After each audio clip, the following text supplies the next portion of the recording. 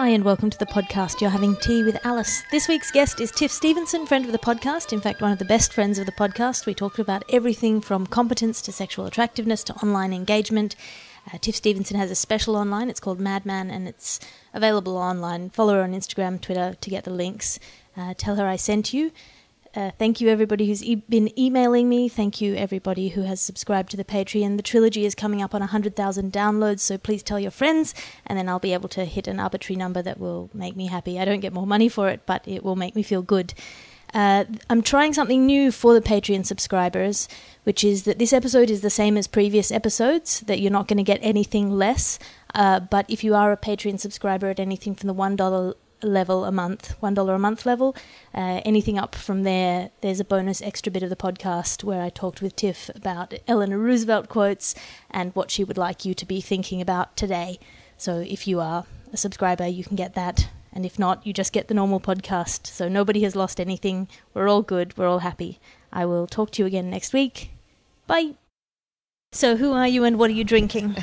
I'm Tiff Stevenson and I'm currently drinking nothing because we've moved tables. We have moved tables. We're here in Muswell Hill in a very nice brasserie. Coat Brasserie, who now pay their staff the tips. Yes, and it was like quite quiet when we came in, and then some ladies came in and started talking about Instagram behind us. Yeah, so we've moved. And the cappuccino machine may go off occasionally in the background. Don't mind but a bit nice of ambiance. to have a like ambiance. What have you been up to? What have you been wrestling with recently? What have I been up to? Oh, so firstly, I have been in Los Angeles. I came back before these fires started, which is really, really awful. I've been sort of following that on the news. I've been in LA for a few weeks. So just out there meeting with some managers and some agents and stuff, and doing the LA thing. Finger gunsing, as I call it. Yeah. All finger guns conversations. Yeah, it's interesting in LA actually how quickly people assess whether you're worth talking to. It's really good for me because a lot of the time my gut tells me if I like someone. And this way in Los Angeles it's backed up by their immediate looking over your shoulder if you are someone that cannot help their career. I met a couple of people at various things and they couldn't have been like, and I was introduced by friends of like, she's a really funny comic, you know. Yeah. And I could just, other comics and other performers, you know, and just like them kind of glazing over. And then the contrast to that is meeting amazing people who were so great. And I was like, God, there seems to be no in between here. Seems to be people that I really love and I go, well, these will be my people in LA. Yeah. And then people who I'm like, I hate you. I really, really hate you. Yeah. I mean, that's a very efficient way of going through the world. Yeah. I never know if I like people or not. Oh, there's our waitress. Should we tell her what's going on? Hello. Hi, yes. sorry. We just moved over here because that's all right. Could I order a creme brulee? Yeah, thank you. Yes. Yeah, sorry. So we all know I'm getting a creme brulee now. Yeah, that's I'll what you're have to work drinking. that off later. Delicious. Yeah, so it just it's interesting. Also, there's a lot of in LA. There's quite a few actors who are kind of the opinion that, you know, too many Brit actors are coming over and taking the parts. Oh, coming over here, taking our jobs. Yeah, like you shouldn't be coming over here with your training and your movable faces. And so there's the vocal fry again. That's all that I encompass. Every aspect of the worst LA human being is in my American, one person. yep. Yeah, one person who I meet who has the vocal fry. I have a friend who is a handsome young man who is now trying to break into LA, and he got told that if he gets his teeth fixed, he can play ugly on American TV. If you get your teeth fixed, you can play ugly on American TV. Even to play ugly, you need to have perfect teeth. Yeah. And can you imagine being the person whose job it is to say sentences like that to human beings? Well, I'm not skinny enough to play skinny, and I'm not plus size enough to play plus size. Yeah. So I sort of fall somewhere in normal. Normal. Yeah. Well, I'm huge in LA. By LA standards, I'm pretty big. Like literally in every sense. I took a photo with some friends out one night, and I was about a foot taller than everyone and about 5 sizes bigger. Wow. So like LA, when I say I'm big in LA, I mean that's no joke. But yeah, last time I went, I've had my teeth straightened, not specifically for LA, but just because it was a thing that was bugging me. And I met a few people who were like, they're adorable. Your teeth are adorable, which means that is ugly. I mean, but what hope is there? Because there's no roles for uggos anymore. Now, I'm not saying I'm an uggo, but if you look at Margot Robbie playing, you know, Elizabeth I and Tonya Harding, you're like, leave some roles for the uggos. Stop like taking these incredibly beautiful supermodel women and making them look ugly for a part, because that leaves no ugly people left to play. Yeah, I've always sort of found that it's sort of a slightly alienating thing when a character is playing ugly in a movie who isn't ugly. Yes. Because there's a subliminal message there of like, even ugly people aren't good enough to play ugly. Yeah. Well, and actually, look, Tonya Harding isn't ugly. Elizabeth I, I don't know. Didn't know her personally. Well, I mean, she had pockmarks, didn't she, from using lead paste on her face? On her face, yes. And they show that in the film. But, like, Margot Robbie is exceptionally beautiful. Yeah. So could we have someone a little bit more average looking? Yeah. I'd consider myself average. Well, there's two arguments to that. One is, you know, Hollywood is a fantasy and you want beautiful people in fantasies, and that's why would I want to see normal-looking people? I could see normal-looking people walking down the street. And then there's this other argument of, yeah, but, like, normal people are interesting. Why can't we look at normal people? And also, you don't have to be beautiful to be a good actor. Yes. I think... you know, that you can act beautiful. If you look at these kind of 1930s, 1940s, 1950s stars, particularly some of the men, Humphrey Bogart is not actually a good-looking man. No.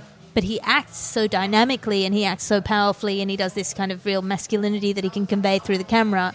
And he's attractive in that way because he's able to act attractive. Yeah, but Lauren Bacall was a knockout. Yeah, that's so true. The counterpart to that is it's always been okay for men to be characters and to increase in value as they age.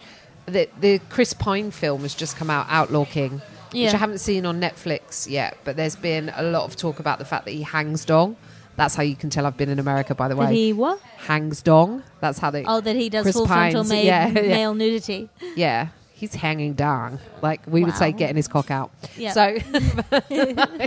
So he's got full frontal nudity in that, and he's like, no one's saying anything about my female co-star being nude. And I was like, how about no one's saying anything about the fact that she's nearly 20 years younger than you? Like, and people are going, oh well, we need it for historical accuracy. I suppose it makes sense that he could be a dad, and that like this is, but it's historically accurate. It's not. I mean, you know, Robert the Bruce's wife was 10 years younger than him. Yeah. So when they got married, she was 18, he was 28. Yeah. So that's the difference. So actually, technically, we've regressed. My favourite one history was more forward-thinking than us. I wrote an article. For SBS Comedy where I did the numbers on women playing actors' fathers, mothers. Sorry, right. Women playing the mothers of characters. And I think the most striking one was Alexander with Colin Farrell and Angelina Jolie, who like was a year older 6 than him? years older than him, playing his mother. And it's like, that is an odd thing. Like, it's become normalised, but that's a really strange... Yeah, it's become normalised, but it's regressive. Like I say, 10 years is not 20. And also, what's actually happened is Chris Pine is probably too old to play Robert the Bruce. He's 39. Yeah. So what you probably should have done was get a younger actor. Then you could have had an actress in her 20s and a guy maybe in his late 20s, early 30s. Yeah. To play that period of his life that they're talking about. Because actually, Robert the Bruce's wife, when she was sort of kidnapped or captured, she was 35 years old. And then she was held prisoner and she died at 42. Yeah. So if you're going to show that period, why have you got a 22-year-old girl doing it? It's sort of mad. Yeah.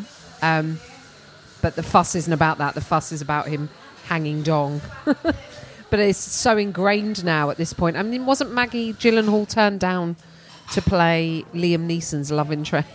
Yes. In something. For being too old. So she's the same sort of age as me. Yeah. When he's... in his 60s. Yeah. I mean, it's insane. Yeah, it is. And it's one of those things that seems so normal because it's been so normalised. Yes. But age... And when you make this is one of the interesting things that I've been thinking about, is that part of the backlash to things like the Me Too movement or whatever it happens to be, this identity politics movement, there's a justified backlash and there's an unjustified backlash. And the unjustified backlash is about just somebody telling you that you've been always doing this really annoying thing that you didn't realise was really annoying, and your reaction to that. Yes. Someone's like, ugh, you find out, for example, I can't think of an example, that you never clean up after yourself. Right. And you just never have. It's not something you've ever thought to do, and then somebody draws it to your attention and you feel ashamed. Yes. And you feel guilty about it. And I was thinking about this in the context of like the Judeo-Christian idea of shame and guilt versus the Buddhist idea of shame and guilt. There's a quote from the Buddha which is that shame is the guardian of society. So part of the kind of theological framework, the metaphysics of it, is this idea that with karma, which is the idea of there will be a consequence for all of your actions, to oversimplify it, that there is always going to be a consequence for any one of your actions. If you do something wrong, being told that you've done it wrong is really useful, because you can't erase the wrong, but you can avoid doing it again. Learning is built in, because it's not being added up for some later payback. Yes. Whereas in the Judeo-Christian framework, you're either damned or you're not, more or less. Yeah. So if someone tells you you've done something wrong, shameful, that's like, it's so much more extreme. It's putting you into a corner where you feel forced to defend yourself. Yeah, doing a bad thing makes you a bad person. There's less of this idea of a work in progress, or there's less malleability about it. You're defined by your actions in a way that is more extreme. Well, this, like we were saying about identity politics, it goes beyond now. Like, people define themselves by an aspect of their personality that then becomes who they are. And sometimes I go, oh, do I do it with like being a woman? Am I so like kind of trapped into this? Then when people attack women, I feel like my identity is being attacked. Yeah. Does that make sense? So, whatever that is whether you identify as left wing or, how you sexually identify or anything like that, then you become so defensive of... Yeah, and it's sort of, because we live in a complex universe, it's a very simple idea that, you receive input from the world. And a lot of that input is dictated by who you appear to be. Yeah. So, or how you identify, not how you identify, but how people identify you. Right? Yes. So they look at you, they go, you're a woman, I'm going to treat you like a woman. And these are the ways in which I treat a woman. And you resent that. Yes. And so when somebody does something mean to you, you're like, it's because I'm a woman. You can see it. Yeah. It's obvious. Yeah. And that's the same for people of colour, and that's the same for people of lower classes or whatever. Yeah, I have it with class as well. Like I met Ben Fogle. This will be a central part of my new show that I'm writing. But the incredible thing that I found about it was every part of me wanted to like hate him because he's so posh and I'm so working class and he's so lovely. But when he first kind of opened the conversation, he was talking about how he'd done really badly at school, and he was saying how we learn or the curriculum needs an overhaul, which I 100% agree with. I don't think learning by rote is good for everyone. It was good for me, but he basically said he failed all of his exams. He was like, I just failed all of my exams. My geography exam, I got an N. I don't even know what that is. And I went, it's the top of a compass. That's probably why you failed, right? Like, and I say this on the radio. But then he was like, but I just did okay. I just did okay anyway, in spite of failing. And I was like, because you're a man, because your family's got money. And I feel like every single opportunity I've got has been so hard fucking won. Yeah. But he was so nice, and it's not his fault. No. But at the same time, that rage, and that is part of my identity, that kind of like working class anger and struggle, and what if that's taken away, What they call a chip on your shoulder. Yeah. A chip from a chip shop. It's really... Not a triple cooked... It's a really hard fine dining thing chip to work your way through, right? It's a hard thing to work your way through because it's like when you're an unpopular kid at school, and then there's a certain proportion of unpopular kids at school who embrace their unpopularity, who go that kind of hard goth, You see it in many, not all, but many disabled comedians who go very, very dark in their comedy. They kind of want to, because they are perceived by general society as... to be vulnerable. To be confronting. Yeah. Simultaneously confronting and vulnerable, that people are confronted by them, then they capitalize on that. They make it their own. They reclaim it or take power from it. Yeah. You think I'm shocking just walking down the street, let me tell you about this baby in a blender joke, I'll shock you kind of thing. And then it sort of, I felt like for a while, I've been watching some Star Trek. For a while the project was that everyone would be the same, that we would be, colourblind and gender blind and so on and so forth. Yeah. And then people realised that we couldn't be that, or we weren't that, or we were not able, or we hadn't done it yet, or we hadn't done it quickly enough. I think we've regressed. Again, I think we've regressed, because if you had a bit of bombshell about this, but if you look at the 70s, or the 60s and 70s, now great time of social change, civil rights movement in America, Studio 54. Yeah. The whole ethos behind Studio 54 was, no one has labels. We don't apply labels here. You can be whoever you want. You can be, an 80-year-old go-go dancer. You can be a black gay guy. You can be a straight white woman. You can be whoever you want. We don't apply labels to it. Everyone just come here and be. Yeah. It's open for everyone. Now we're so desperate to have labels on every single thing. And I read Twitter biogs, and everything's on there. It's like, I'm cis female. I'm a mother. I am, queer positive. I'm refugee positive. I'm like a list of things. I'm like, you've missed off whether you like cheese. I mean, there's so many things here.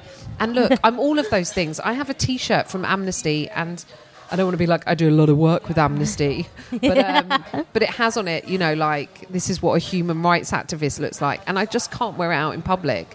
And I've got a badge that says I support refugees. And I think, well, I might as well walk around wearing a T-shirt that says I'm not a cunt. Yeah. Like, I don't have to state that I'm into these basic positions of humanity. And I get why people wear them, and I get all of that. But I think we've become so obsessed with shouting these things that you go, oh, are we actually, is it about the showcasing of? So is it about saying in your Twitter bio that you're pro all of these things and that you would be anti-Brexit? Yeah. But why do you need to tell that to everyone? Why does that need to be at the front of... Because we're obsessed with putting labels on ourselves, almost like we're products on a shelf. And if we become products as individuals, then we're easier to market to, we're easier to be manipulated, and all of that. Yeah, I think so. I think that might have something to do with it. Certainly, it is this thing of rather than... When you say to somebody nowadays, who are you? They'll tell you what they are. Right. And it's understandable, because the world is telling them what they are. We are being told what we are. And I don't know what the right response is. Like, my idealistic utopian world is everyone treats people as people, and people are people, and people, you take people on their terms, acknowledging their life experience as part of the formation. If you meet someone who's like maybe unwantedly aggressive, you can think, oh, well, they've had a hard childhood or whatever it happens to be, but you do those things after you've met them. Yes. Then that's when that kind of, maybe their identity comes into play. You meet them, you know them as a person, there are characteristics that come out at you, and you're like, oh, well, I guess that might be because they're a woman, or, Yeah. I don't have an answer for this. Well, this happens in comedy quite a lot, and I always thought, like, if I have to say what it is on the tin, then I've failed. If I have to state that this is a feminist, left-wing viewpoint, that my show is these things... Yeah. Then I failed, because you should just get that from watching it. When you listen to the ideas, I don't want to spoon feed it to people. And it seems that's what's necessary within the world of Edinburgh and everything else. I would like it to just kind of stand on its merits, and for you to watch it and go, oh, it's clear. Oh, she's a humanist. Oh, she kept, like even this idea that feminist still is somehow intrinsically linked to hating men. Like, I did this video for The Economist, and I got so much shit from MRA people, and I was like, I'm an advocate for men, I love men, I'm engaged, I'm invested, I've got 25 shares in woke dude bros, whatever. I care about what happens to men, I'm for men. Anyone that listens to us on this knows that. But immediately someone sees the word feminist, on that video, and it's kind of like me too, like man hating. The reactionary fat comedian so that I hates think, men is yeah, what it this, said relentlessly. This thing of tribalism, which again is becoming an overused term, but that you can say one thing about you and people think they know everything about you. I had this, and I've been lucky. Don't get me wrong, I've been very lucky with my stuff online. Most people are very nice. But I got a reaction to somebody in America who'd watched the Resistance show. And I'd written and named that show before the Resistance became the anti-Trump movement. But he had clearly labelled me as, and in fact mentioned this a number of times in the email, that I was a snowflake, and told me that Luis, who's the character in the show, who's a gardener who lived in the house I grew up in. Yes, I remember, was missing some fingers, and he'd been a revolutionary for a number of good reasons. He'd been captured and tortured by Pinochet, his family was killed, all of this stuff. This man said, well, he's a socialist, he deserved to have his fingers cut off. Oh, don't you know what God. a poison socialism is? Socialist kills the Jews in Pittsburgh, a whole lot of things. But the tone he was taking was this kind of educating me, this righteous snowflake. And from my perspective, that show, The Resistance, is for snowflakes. It's for people. When I say snowflakes, I mean left people, people with good intentions, people with my people, the people who are trying to get it right. And it's a critique, a friendly critique of that righteousness, that self-righteousness that we all feel when we've done something right or when we have the right opinion, and holding people to a higher standard than just having the right opinion about treating people as people. Right. So... and he completely missed that. Yeah. Because and he was blinded by this identity that he'd put on me. Yeah. He just went, oh, this is who she is. She's a crybaby, snowflake, lefty. Yeah, pro-socialist. Extreme. Blah, blah, blah, blah, blah. Yeah. And, I was thought for a number of days about whether I should reply to it or not, because he wasn't calling me a cunt. He was sort of, I think, trying to engage with me, and he'd sent me an email, which is not a frictionless form of engagement, and I thought, well, okay. And what I wanted to say was, to you, this man, this quote-unquote socialist, is two-dimensional. He's a character in a fiction. To me, he's a human being that I knew as a person. And it's bananas to me that you would say to anybody about anybody that they deserve to have their fingers cut off. Yeah. How dare you? Yeah. How dare you? You've never met him. You know. Yeah. That's terrifying that anyone would say that out loud, let alone committed to an email. Yeah. That they think anyone deserves to have over a disagreement of political opinion. Yeah, and I think that's one of the problems, I think, on both sides now, is that they'll take the identity or the opinion to its ultimate limit. Yeah. That if you say you're a feminist, they assume that you are a kill-all-man feminist. Yeah. If you say that you are a conservative, I will assume that you are a Nazi and that your, anti-immigrant attitude means that you want to have death camps. Well, also, there's the idea now that by having a differing opinion or following people even that have a differing opinion from you and kind of no platforming, that kind of thing, it's interesting because in America, and again, this will be something I'm talking about in the new show, but we've got this kind of no platforming in universities and stuff like that, and it's kind of like... And there's some debate on how much of a thing that is as well. Yeah. Well, there are definitely quarters that exist, and I understand there's a line between hate speech and then, I get that. But the idea that you would no platform, the idea that dangerous voices shouldn't be in school, but dangerous weapons can be. Yeah. Like, you don't like the idea of dangerous ideas, but dangerous weapons are fine. That's the biggest kind of like...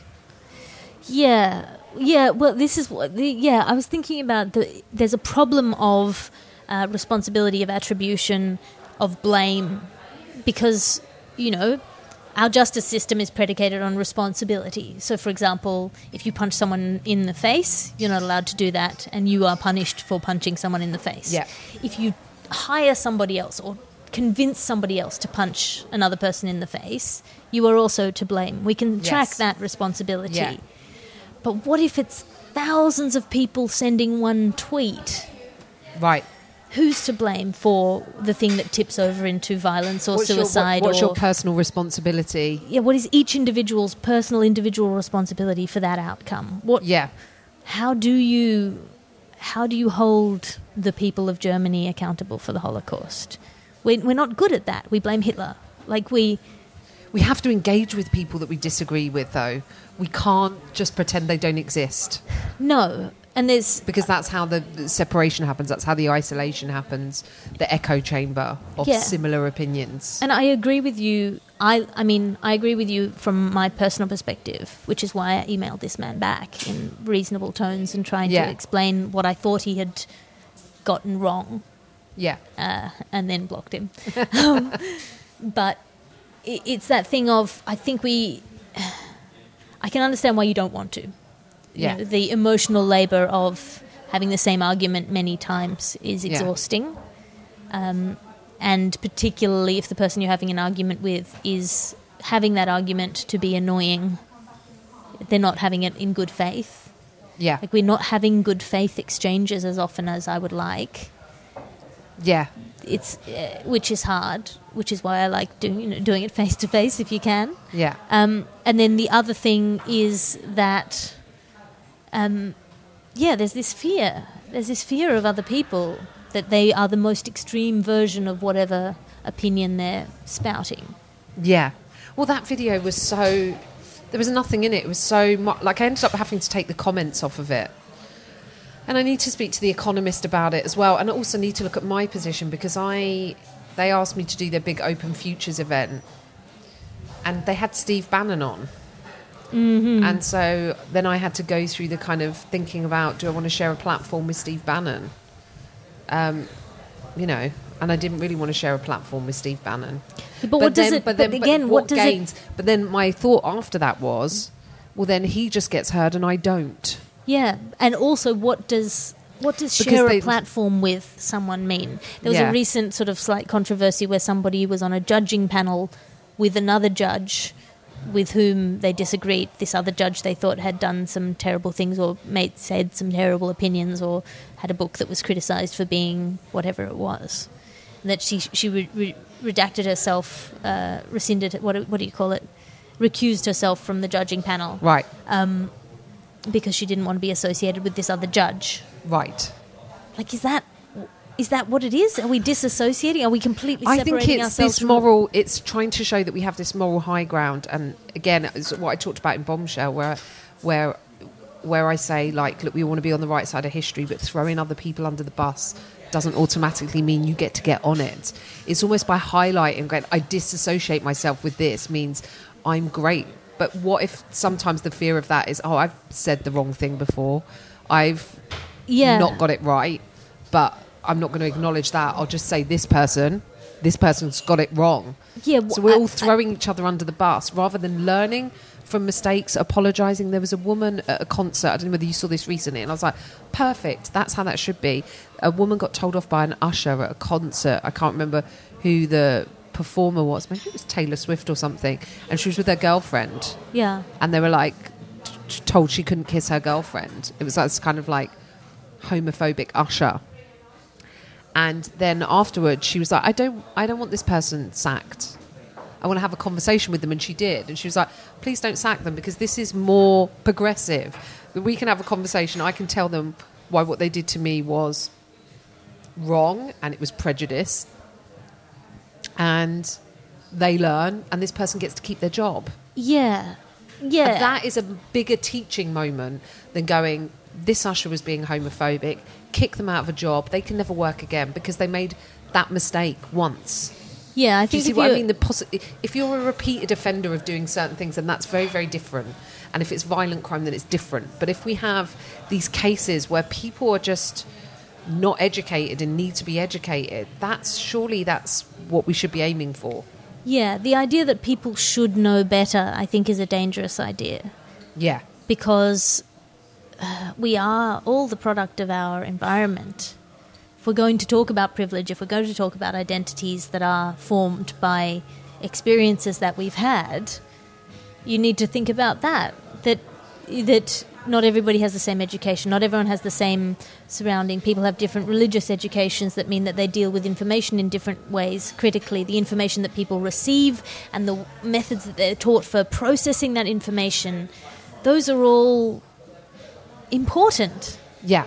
You know, if you've been told not to trust a source, and then that source tells you that, you know what I mean? Yeah, well, our unconscious biases. Unconscious and conscious biases. Unconscious, yeah. But I think that's progression. That's what we should be aiming towards. We should be aiming towards, and we're nowhere near this utopia where everyone is on a level playing field. Yeah. And those battles are being fought, but I do think they're very individual battles with nuance and with grey areas, and at the moment they're not being treated that way. Yeah. So and that's very dangerous because you stand to lose any progress you've made by... That's why what's happening with Me Too, you know, like and I'll get a lot of shit for saying believe women, but I just think listen to women is better. Listen to women is better. Yeah, listen to women is better because believe automatically assumes a guilt. Yeah. And you can see why people fear that. But if you say I'm listening... Yeah. And women can be assholes too. Yeah. Like give women the credit of being able to be horrendous people as well. Yeah. You know, people are... But this is the thing that I was thinking about the other day of I would believe something that I read in the Scientific American more than I would believe something that I read on Breitbart. Yeah. Why? Because my dad has read the Scientific American and subscribed to it for many years, and the people who are around me say that is a better source. What if I'm getting the exact opposite information? How would I know that?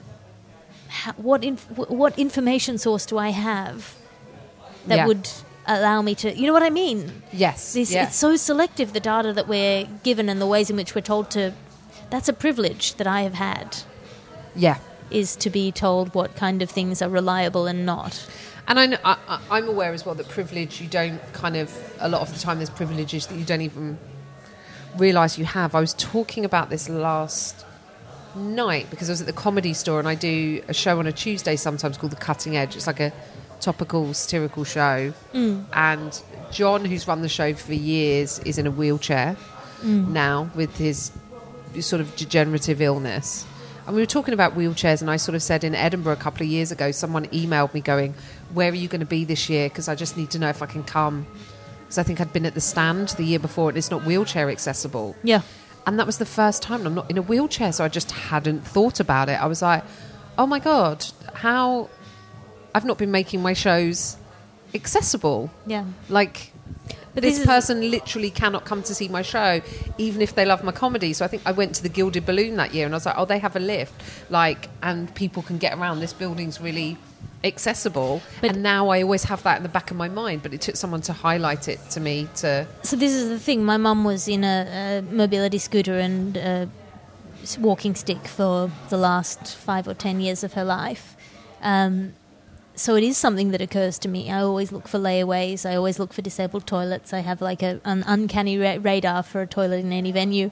But I remember in Melbourne the first year that I was in the Forum Theatre, and it was not wheelchair accessible. And they do one wheelchair accessible night in the full month that you can ask for if you want it to be that. But for me, it was the first time I'd been offered a festival-managed venue. It was a step forward in my career. You don't get a lot of negotiating room. Yeah. And I just remember how I felt about that. Of like, it is at that point that you go, well, what sacrifice am I willing to make this wheelchair accessible? Yeah. And where do my own needs supersede that of good intentions and ethical choices? Yeah, and that was a really confronting thing to have to think about, that this is not something I can insist on. Can I work around it? Am I okay to say, well, I'd like more wheelchair accessible nights? Can I do that? Or, you know, what can I do to make this not feel like throwing people under the bus in order to further my own career? Yeah. But it's a big ask, you know? It's sometimes there are the things that are so simple that last night one of the ones that I had was audio descriptions of pictures on Twitter. Someone had mentioned it to me a while back through my feed of going, if you switch that on, then if a blind person is on Twitter, they can have a description of your picture or a meme. Yeah. And you go, oh, that's just such a small thing. It makes no difference to me, but makes a huge difference to visually impaired people. Yeah. That I just hadn't thought about. And I had the same sort of dilemma with this year at Leeds and Reading Festival. I had a BSL interpreter. Yeah. And I've never had that before for my stand-up. But I got an email through from the organisers going, we've had quite a few requests specifically for your show. Would you be up for having an interpreter? And I was like, yeah. And then I was like, oh. Then my self-preservation kicked in, because I went, do you know what? Those are really hard. Those are quite hard gigs. Those can be hard gigs because they're festival gigs. You've got another tent playing music. So I find it hard to hear myself on stage sometimes, let alone gauge what the audience is doing, let alone throw in another kind of spanner into the works of having someone else on stage with me interpreting, throwing my rhythm off. Am I going to slow down? Are they going to be watching the interpreter, or are they going to be watching me? So my first instinct was, yes, I should do this. Then I went, it might make it hard for me. And then I sort of came back and I said to Paul, he was like, you've got to do it. He was like, this is the kind of stuff you talk about. And I was like, yeah, I know. And instantly when they asked, I was like, yes. And then I was like, but then this other side of me kicked in, this selfish side that said, you know, what if this makes it more difficult for me? And then after going through that, I came out on the other side again of going, of course I'll do it. Of course I'll do it. Yeah. People have asked, and I don't want to limit what I do so that those people, yeah, you know. But it is, but it is lying to pretend that isn't a big thing. Yes. Yeah. Like that is worth acknowledging. And on one hand, yeah, it's the bare minimum, and on the other hand, no, it's actually it is an effort. It's an effort just because they're not like a gig in a club room where you go, I know all the parameters of this. Everything's set up for you to win. Whereas sometimes at a festival, it can be set up for you to fail. It's quite hard. Sometimes people are wandering in and out of the tent. When you know, always with these festival gigs, I end up having a full tent. They play outside, people come in, and by the end, you're like, oh, now it's full when I'm leaving. Yeah. you know, like, so that you're already working against a few things. But I'm really glad that I did it, and it was interesting. I was like, I learned for doing it next time. Yeah. And probably both my interpreters didn't get to spend time with me before. Yeah. So they didn't know my speed, you know, and I can be quite fast on stage. Sometimes I can slow it down, but also it was quite nice to play with the person who was doing the interpreting to see what the sign language was for certain things. Yeah. In fact, Ed Byrne has a brilliant routine in his show, which you've probably seen, about what the sign language is for Trump. So when that comes out, go check that out. But it was fun, kind of seeing, you know, what certain gestures or words would be. But it just changes it changes it. It does change. And sometimes it's good to push yourself to kind of go, you know. So I think I came down on the right side of that. But like you're saying, to pretend that the dilemma doesn't exist. Yeah. That there's not some kind of sacrifices to be made. Yeah, and which is why when people say, oh, what do you want a cookie, to male feminists or people who are trying to help women in the industry or whatever it is, like, oh, what do you want a cookie? You know, it's been so hard for us for so long.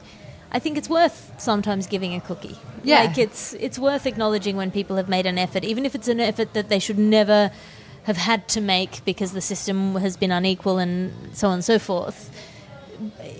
There were loads of comics who, when that rule came in at the BBC, went, well, it's good for you, but I mean, I'll never get on that show now. Yeah. And you go, I wasn't the one stopping you. Like, but they can't see that. All they can see is now the chances they had were reduced. What they don't realise was the odds were so greatly in their favour in the first place. Yeah. That it's about going, oh, we've just got to be better then. You've just got to be the best. Yeah, which is how women have got so good, because we've had to literally be undeniable. That's what I was told. I was told very early on, you have to be 30% better than any man at your level. Yeah. To get the same opportunities. I don't know how true that is now. I think it's changed somewhat. I don't know if it's changed now to massively favouring women, but I think there's the perception that it has. Yeah, it definitely hasn't. We're still like so far behind in so many aspects. And then but we're so grateful as well. Like, people are like, oh, you know, now they're looking for women. And that feels like, wow, now they're looking for me. Now they're trying to find me. Yeah. And you go, well, they were always looking for acts. Yes. Yeah. Like, They were Yeah. always looking for acts. And It's just that's- I didn't count as an act before. Yeah. I counted as a specialty. Well, that's what was frustrating about this kind of video, because I ended up, like I say, I ended up having the YouTube comments switched off. There was like a campaign to downvote it as soon as it came out, which made me really sad. Like, and the one thing I did have was this time not engaging with it. What I did have was a lot of my followers kind of going on and replying to people. But in the end, we took the comments off, because I was like, I hope you get your clit cut off. I was getting sent stuff like that, or like, you know, this fat bitch who can't get laid is moaning because other people are getting laid. You Have know, they seen photographs of you? and there's a nuance in there as well. There's a bit where I do numbers at the end. They're like, this is not true, and I'm like, it's The Economist. They fact check everything rigorously. They will not put anything in that's not fact checked. So I can't help it if me doing facts is triggering to you. Yeah. It's a fact that in 2015 a 12-year-old girl got married in America. That's a fact. Go look it up.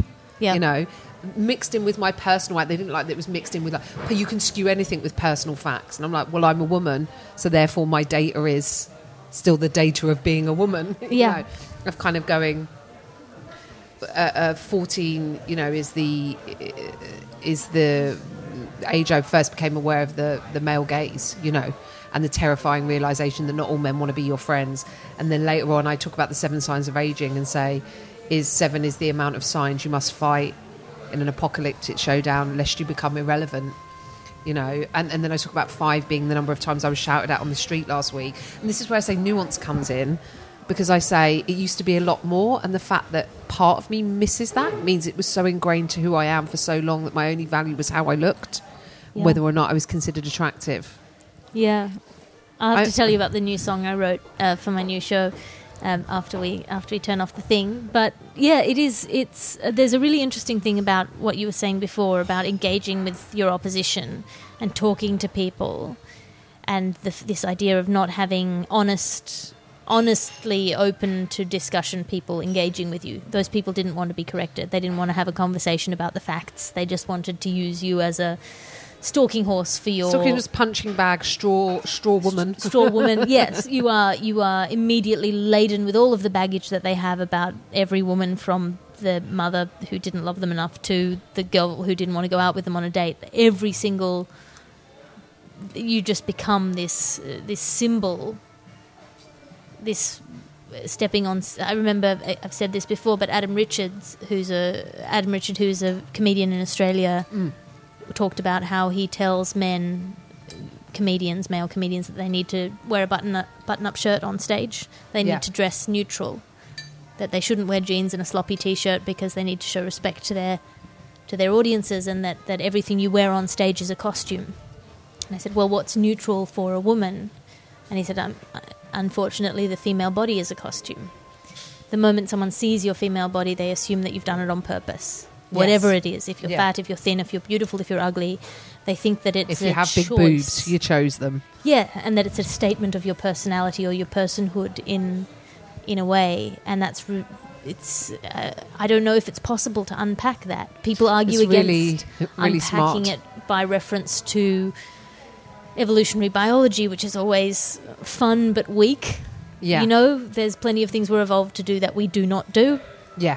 You know, that we kind of, if you want to argue for evolutionary biology dictating the way we behave now, then you need to stop using fire and tools and the wheel and your iPhone. Well, that's a really kind of astute thing for him to say. But again, it's because he is someone who is outside of, as a gay man. Yeah. He can this see kind that of from the different- outside. Yeah, that different perspective. And it's a really kind of astute comment, because it shouldn't be. No one agrees that should be the case. Yes. But I get exactly what he's saying. Yeah. Yeah, and then the other thing that I was thinking about was this study done in 2002 in Yale, and then they followed it up with a University of Leeds study in much more recently. And I'm going to explain the study to you, and it's going to be really boring and dry, but I think it's really informative and interesting, so it's my podcast. Shut up. The study in 2002 was about people's overestimating their ability, that their understanding of a subject by by reference to their recognition of a subject. So you would ask someone, do you think you know how a traffic light works? And they'd go, yes, I know traffic lights. Do you think you know how an airport works? Yeah, I know airports. But then if you ask them to actually explain it, they realise that their information is incredibly limited. That they don't know what systems are in place, how you would... And then it becomes much more complicated the moment you start looking at it. And the one that was done in Leeds to follow up on this research was about political opinions. That people who would support a policy on the face of it don't know what the implications of that policy are necessarily, what it would mean, where the money is coming from, where the money is going to, who the people are that it's affecting, how it would have to go about. Then they think it's a simple thing, for the right wing, well, people should pay for their own healthcare. Duh. Right. Every people have a personal responsibility. Or for the left wing, we should let immigrants in. It's the humane thing to do. And then if you ask them how they would do it in a step-by-step way, they can't answer. It's much harder to answer. And so I don't know what the implications of that are. No one wants to say they don't know. No one wants to say they don't know. That's the point, though. No one wants to say, I don't know how I feel about that because I don't understand it. Yeah, but then there was a further study, and I don't know how to reference this or cite this, but it was on fundamentalism, fundamentalist beliefs, extreme beliefs. That is one of the only ways you can get someone to question their belief. If you question their belief, they become defensive. Yeah. If you attack them with logic, they become even more confirmed in their wrong belief, whether it's anti-vaxxers or that the earth is flat. Yeah. If you ask them to explain how it is, how it works, and keep asking them questions, that's the only way that they will change their position. Or that's a much more effective... I'm sure there have been some people who've changed their minds by being shouted at, but... when it becomes your identity... So if you're a flat earther, your identity becomes conspiracy theorist. So if someone says something about conspiracy theories, you feel personally attacked. Yeah. Because that's who you are, as opposed to going, oh, they're just attacking some ideas that I hold. Yes. Have I taken this idea that I've held and made it my personality? Yeah, that Paul Graham thing, hold your identity loosely. Yeah, right, know? yeah. Yeah. So that's strong opinions loosely held. Or what is, So the idea that is... And kind of, I guess, there was an interesting thing recently about the death of skepticism. Someone had done a thread about, like, kind of stuff that used to get called out regularly before now doesn't kind of really get challenged, like the flat earther stuff. Yeah. Like the anti-vax stuff. I Like had all that kind of... genuine argument with someone who told me that Australia didn't exist. Yeah, I've heard that one before. That's a great one. I like that. The idea being that people get on a plane and get out in America and everyone's playing Australians. Yeah.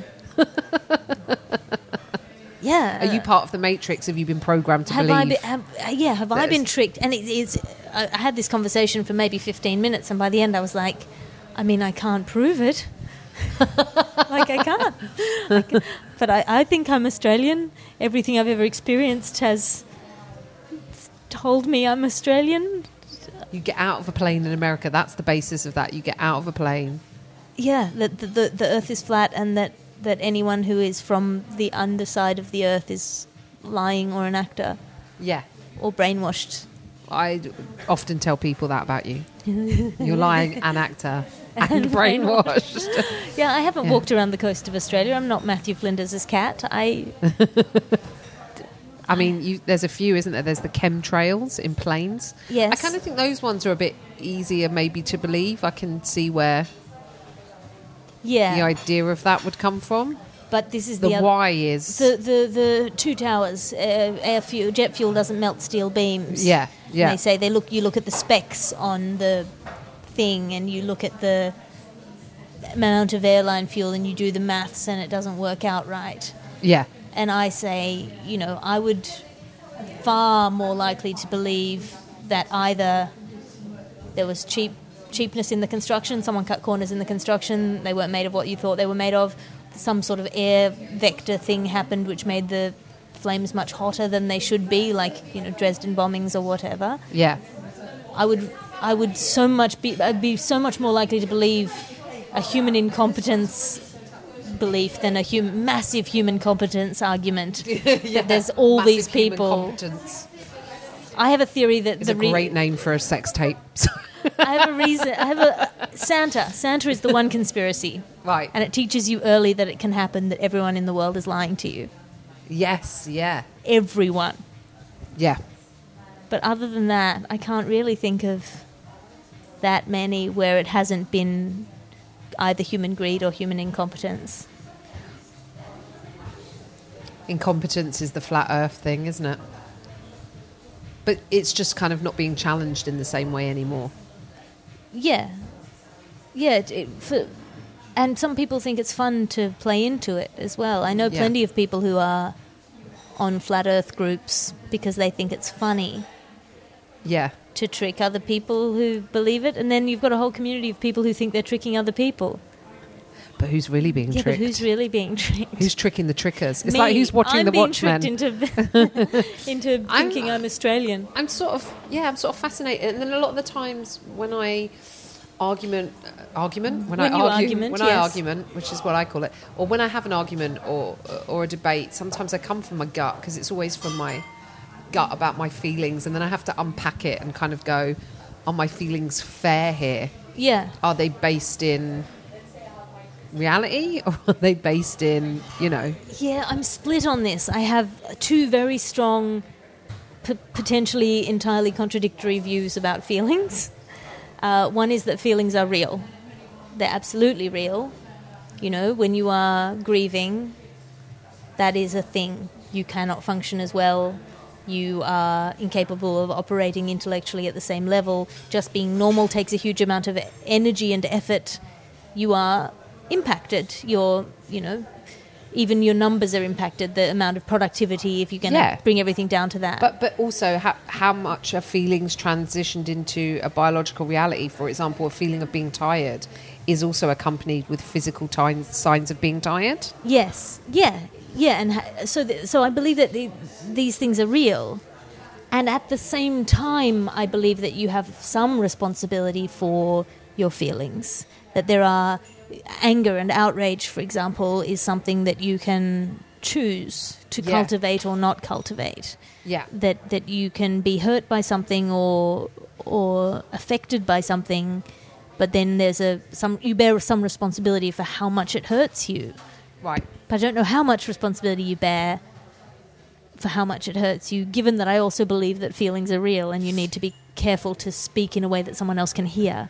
I believe both of those things, and they are sort of contradictory. Of the Facts Not Feeling Brigade, that alt-right kind of catchphrase that's bandied around a lot, which I was interested when Jordan Peterson was on Question Time, and I was like, he's so popular, isn't he, with that hard right, facts not feelings, and you go, but all of his kind of stuff is moralizing based out the fact that he's religious, which is all feeling and faith.